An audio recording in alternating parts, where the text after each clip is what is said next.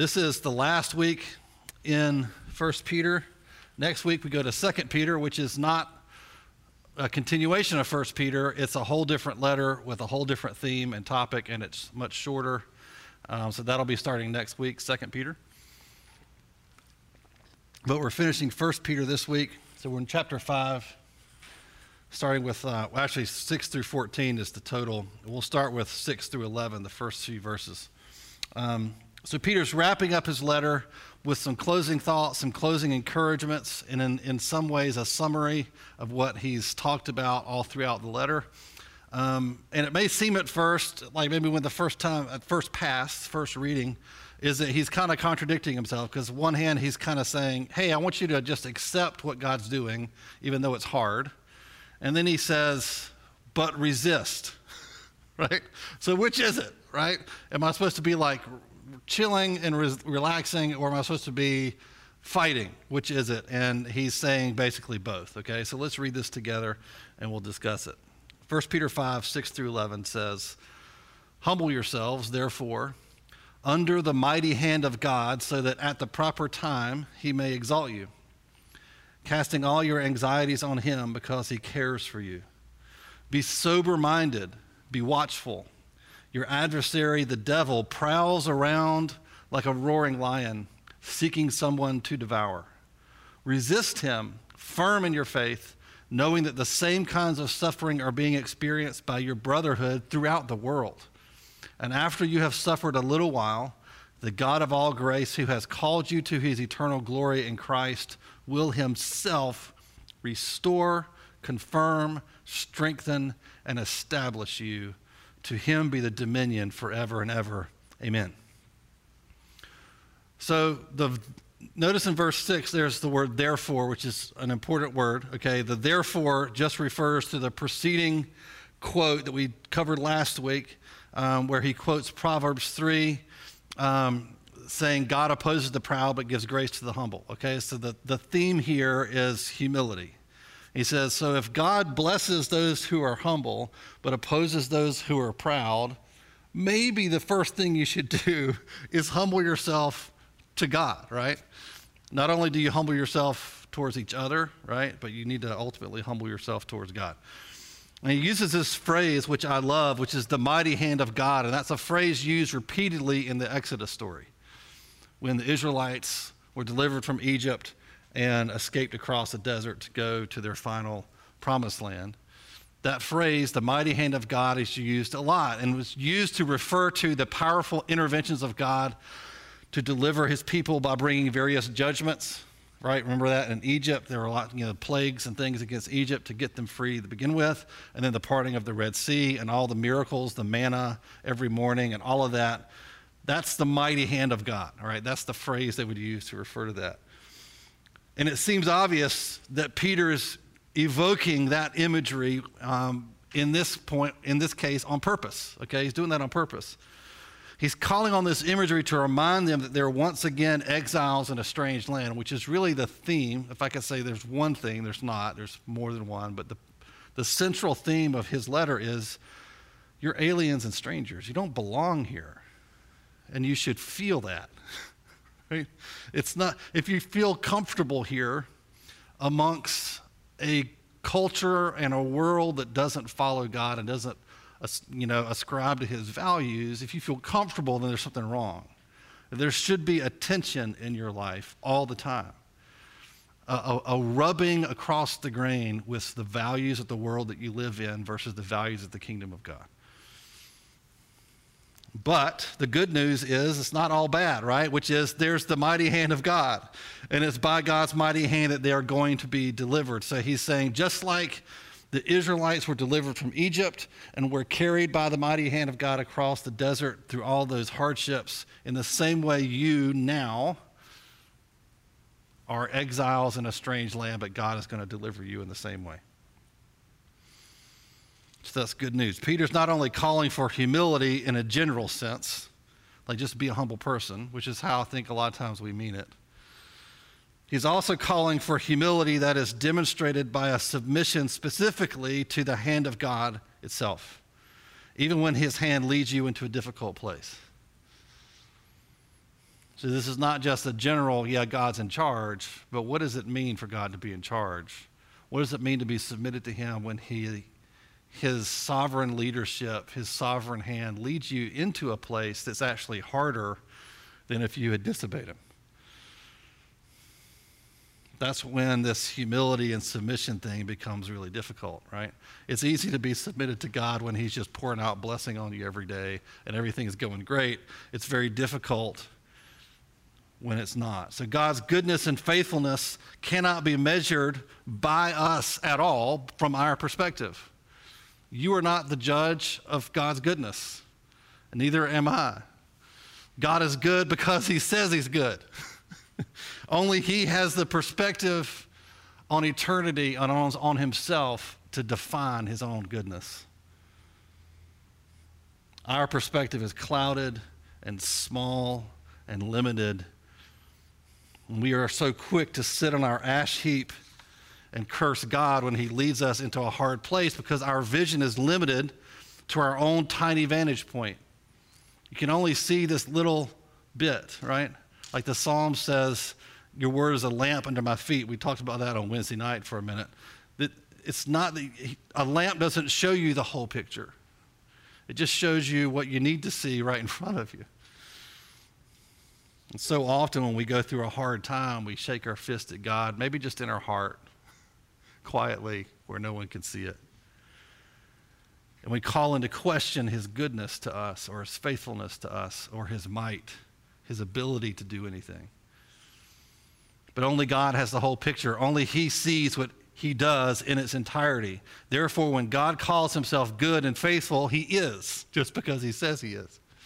When God says that what he is doing will be good for us and good for his glory, it will be, not because we say it, but because he says it.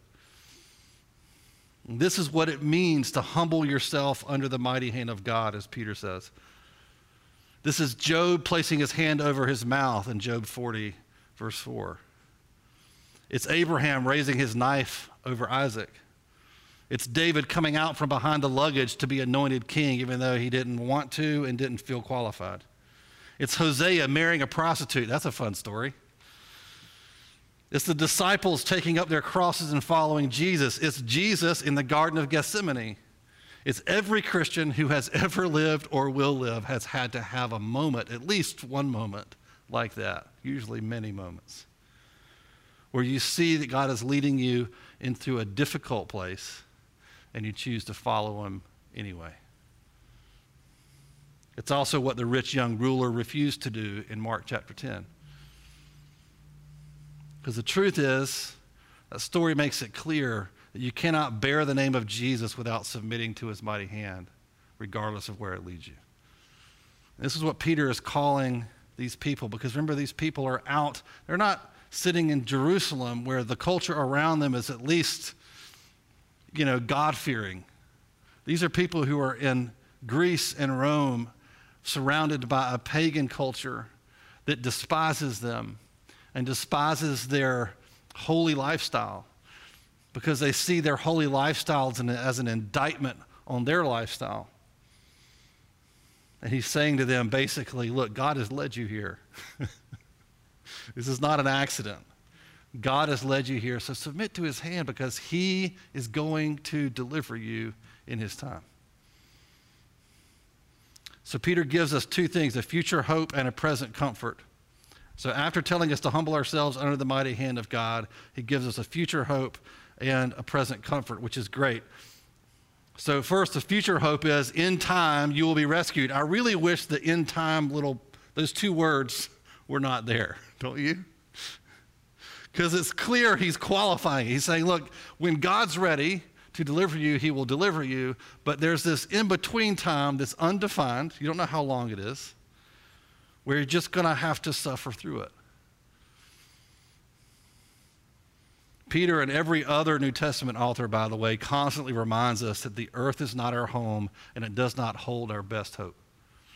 There is hope, which he gets to next, but it's not our best hope.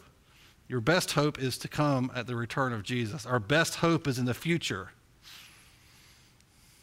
And so right now it feels like nothing man-made is secure. I don't know if you feel that way, but I do. I think that's the costliest most stressful thing about this season in 2020 is that nothing stays where you put it. Like no decision stays made. Nothing that you used to sort of lean on in terms of routine or your finances or your job or even your health or for some of you, it's like your job is all over the place and you're having to change careers maybe. It's like nothing that you used to depend on to make you feel like your life was solid and secure. None of it is there except for God.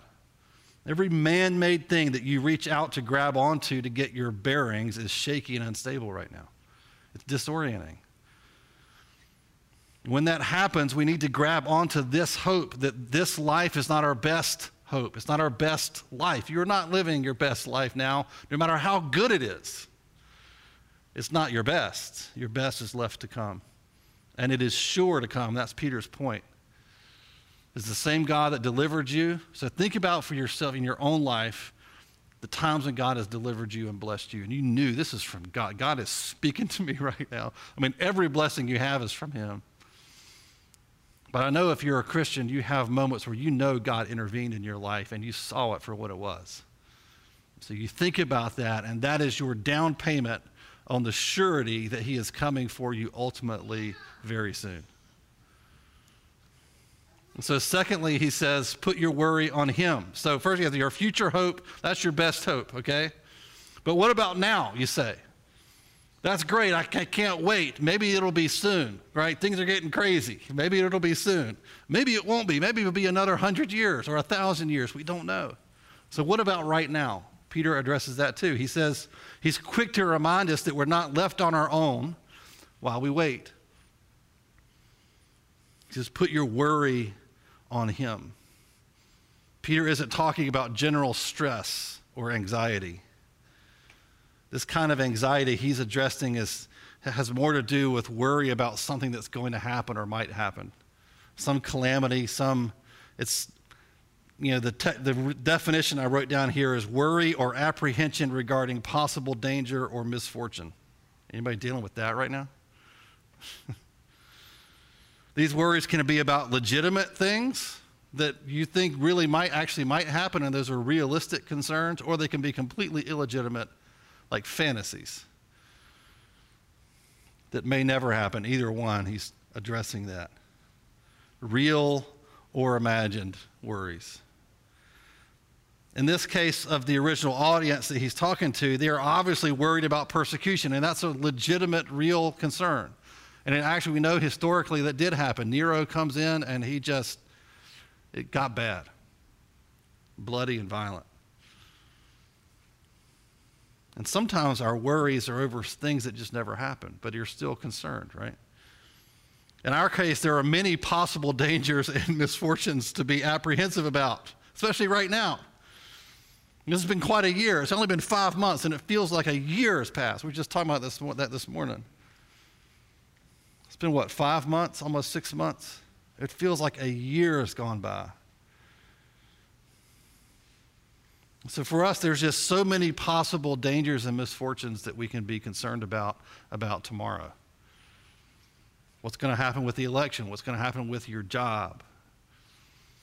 What's going to happen with school and your kids?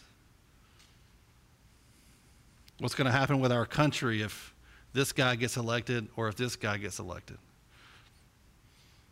What are we going to do? And Peter says, put all of that, cast all of it, means like throw it, like cast it off, like throw it away from yourself. You cast it off onto him. This is directly connected to humbling yourself under the mighty hand of God. One leads to the other. So the trick to dealing with worry is not just trying to imagine that the bad thing you're worrying about isn't going to happen. Because what about the legitimate things? What about the things that actually might happen? If you've lived long at all, you know that bad things happen to everybody and nobody gets out. Nobody gets out alive, right? Nobody gets out unscathed. There is absolutely no reason for you to think that nothing will happen to you, but it will happen to your neighbor. It's one of the hard lessons of life is finding out that you're not that special. We all know that something will eventually happen to us that is unpleasant. And it's naive to think that nothing bad will ever happen to you. So that doesn't work. To just convince yourself, well, the thing I'm worried about is just not going to happen. There's no real comfort in denial. It may work for like a minute. So what do? The real trick to dealing with worry is to sanctify your imagination. Worry is the fruit of what I call an unsanctified imagination. You're imagining a future without God, or at least without a God who cares or is paying attention to you or can do anything about it. You're imagining a future without God. A sanctified imagination is an imagination that sees a good, mighty, and loving God in your future, whether calamity or blessing happens. He waits for you in the middle of that calamity or in the middle of that blessing.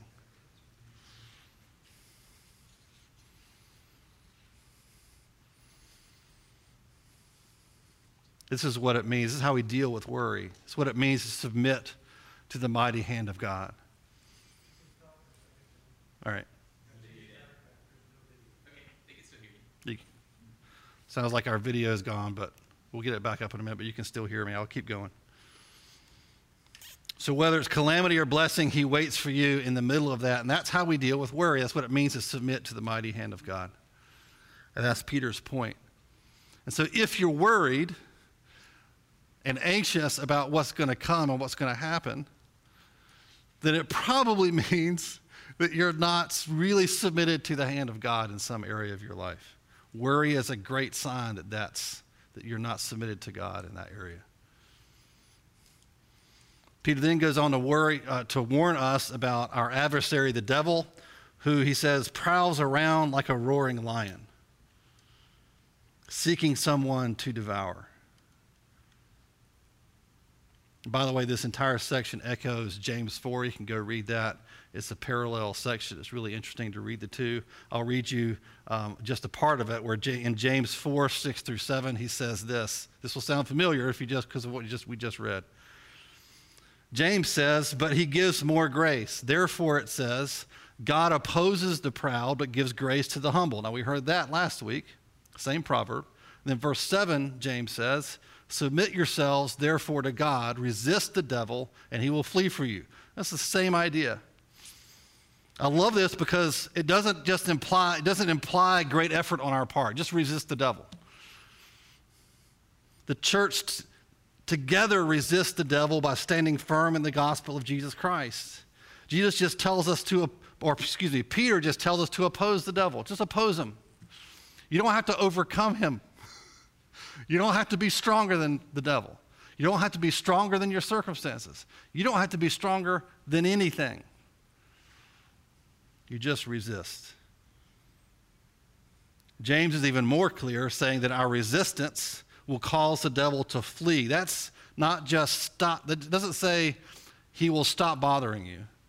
It says he will flee, like run away in fear. Like that's a panic. That's like, run away. That's what the devil will do when you simply oppose him. Peter's addressing the churches as a whole, not an individual. That's important, I think, here to see that you don't resist the devil by yourself. It's not a solitary activity. For some reason, we've gotten this idea about spiritual warfare that it's a solitary individual activity that we do by ourselves. Well, that's true. You can resist the devil. The Holy Spirit's in you. You got enough of the Holy Spirit to resist the devil by yourself. But we're not commanded to do that. That's not how this is supposed to work. We're supposed to do this as a community. The resistance Peter has in mind is all the things that he has detailed already previously in this letter. Live like a Christian. Stand firm in the gospel. Act like a Christian. So you don't have to outwit or overpower the devil and his influence in your life. Nor do you have to resist him alone.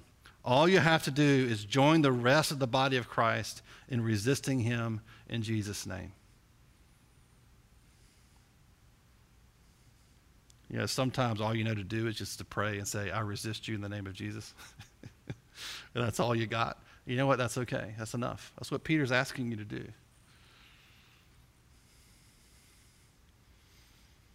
So let's finish out the section, 1 Peter 5, 12 to 14. By the way, Silvanus here is also same guy, Silas, as in Paul and Silas. Silas's friend, confidant, fellow laborer. This is probably the same guy who probably dictated 1 Peter, but we know at least by this phrase here, he delivered it, okay, for Peter. Here's what it says. By Silvanus, a faithful brother, as I regard him, I have written briefly to you, exhorting and declaring that this is the true grace of God. Stand firm in it. She who is at Babylon, we don't know who this is, who is likewise chosen, sends you greetings, and so does Mark, my son. Greet one another with the kiss of love. I love that. None of y'all can kiss me today, all right? Except for my wife. But I get it, right? Greet each other. This is how they greeted each other. Greet each other with the kiss of love. Peace to all of you who are in Christ. So here's what I want to do. I just want to close this morning by just praying over worry. I know right now, especially with school starting, and it's insanely disorganized, and they're doing their best. I don't think there is a better way to organize things because it's just nobody knows what to do, especially parents with young kids where maybe you're a single mom and you've got to work, and yet you've got a young child that's got to go through school at home. What are you supposed to do? And for some of us, this is not that hard because for us, our kids are older, and because of what I do and my wife does for work, we're flexible, and it's really a gift. We get more time with our kids. But then others, you're pulling out your hair. And I think what you need is to begin with saying, okay, you start from this place of saying, this is impossible. This is an impossible situation for me. I don't know what to do with this. I don't know how to handle it. I don't know what decisions to make. How long is this going to last? What should I do? But you start from what Peter calls, submit yourself to the mighty hand of God. Say, God, we sang the song this morning that really is just this verse. God, I'm not enough for this. I'm not up to the task. This is bigger than me. This is harder than anything I can handle. You have brought me, but you have brought me here. I am in your hand, and I submit to your hand. And wherever this is going, what I will not do is imagine tomorrow without you, which is what the enemy wants you to do. That's despair. That's hopelessness. Is to imagine tomorrow and the next day and the next day and the next day where you are alone on your own to figure out your life. And to sanctify your imagination, which is what I'm going to pray for, that when you look at tomorrow, you would actually see God there. And whatever it is that's going on, hard or easy, that you see God in that. And that's where you start. Now, that's not an answer, I know, to all the practical issues in your life of what to do. But that's where you start. And the second thing you do from there, which will happen naturally if you start with submitting yourself to the hand of God, is you cast your worry upon him. You cast your anxiety and your fear on him. And so that's what I want to pray for you, that the Holy Spirit would meet you right where you are right now, sitting wherever you're sitting, and that you would be able to submit yourself, and that your anxiety and worry about tomorrow would be put on him. So let's pray for that. God, thank you for all the times in our past that you have delivered us, that we have seen your mighty hand at work in our lives, where we had no way out, we had no recourse, we had no power to overcome, and you intervened. And so, God, we thank you for that, and we stand on those moments as down payments on your future deliverance. And God, we submit ourselves right now to your hand. God, would you help us to see where you're leading each family, each person that's listening to this? And God, I pray that by your Spirit right now, you would sanctify our imagination, God, when we picture our future, whether it's 5 minutes from now, tomorrow, the next day, 10 years from now, whatever it may be, God, every imagination that we have would be sanctified with your presence in it, that we would see you there, walking through these things with us. And God, I pray for each of us, especially the parents of young kids right now that are struggling to figure all this out. God, I pray that you would bring peace and that our worry and anxiety would be cast off onto you. God, that these difficult times, these difficult decisions would not overwhelm us and make us hopeless. God, help us to listen to Peter and live like Christians in these days. Help the church to rise up and demonstrate what it looks like to follow you, God, and to live like Jesus. We pray this in the name of Jesus. Amen. Love you guys.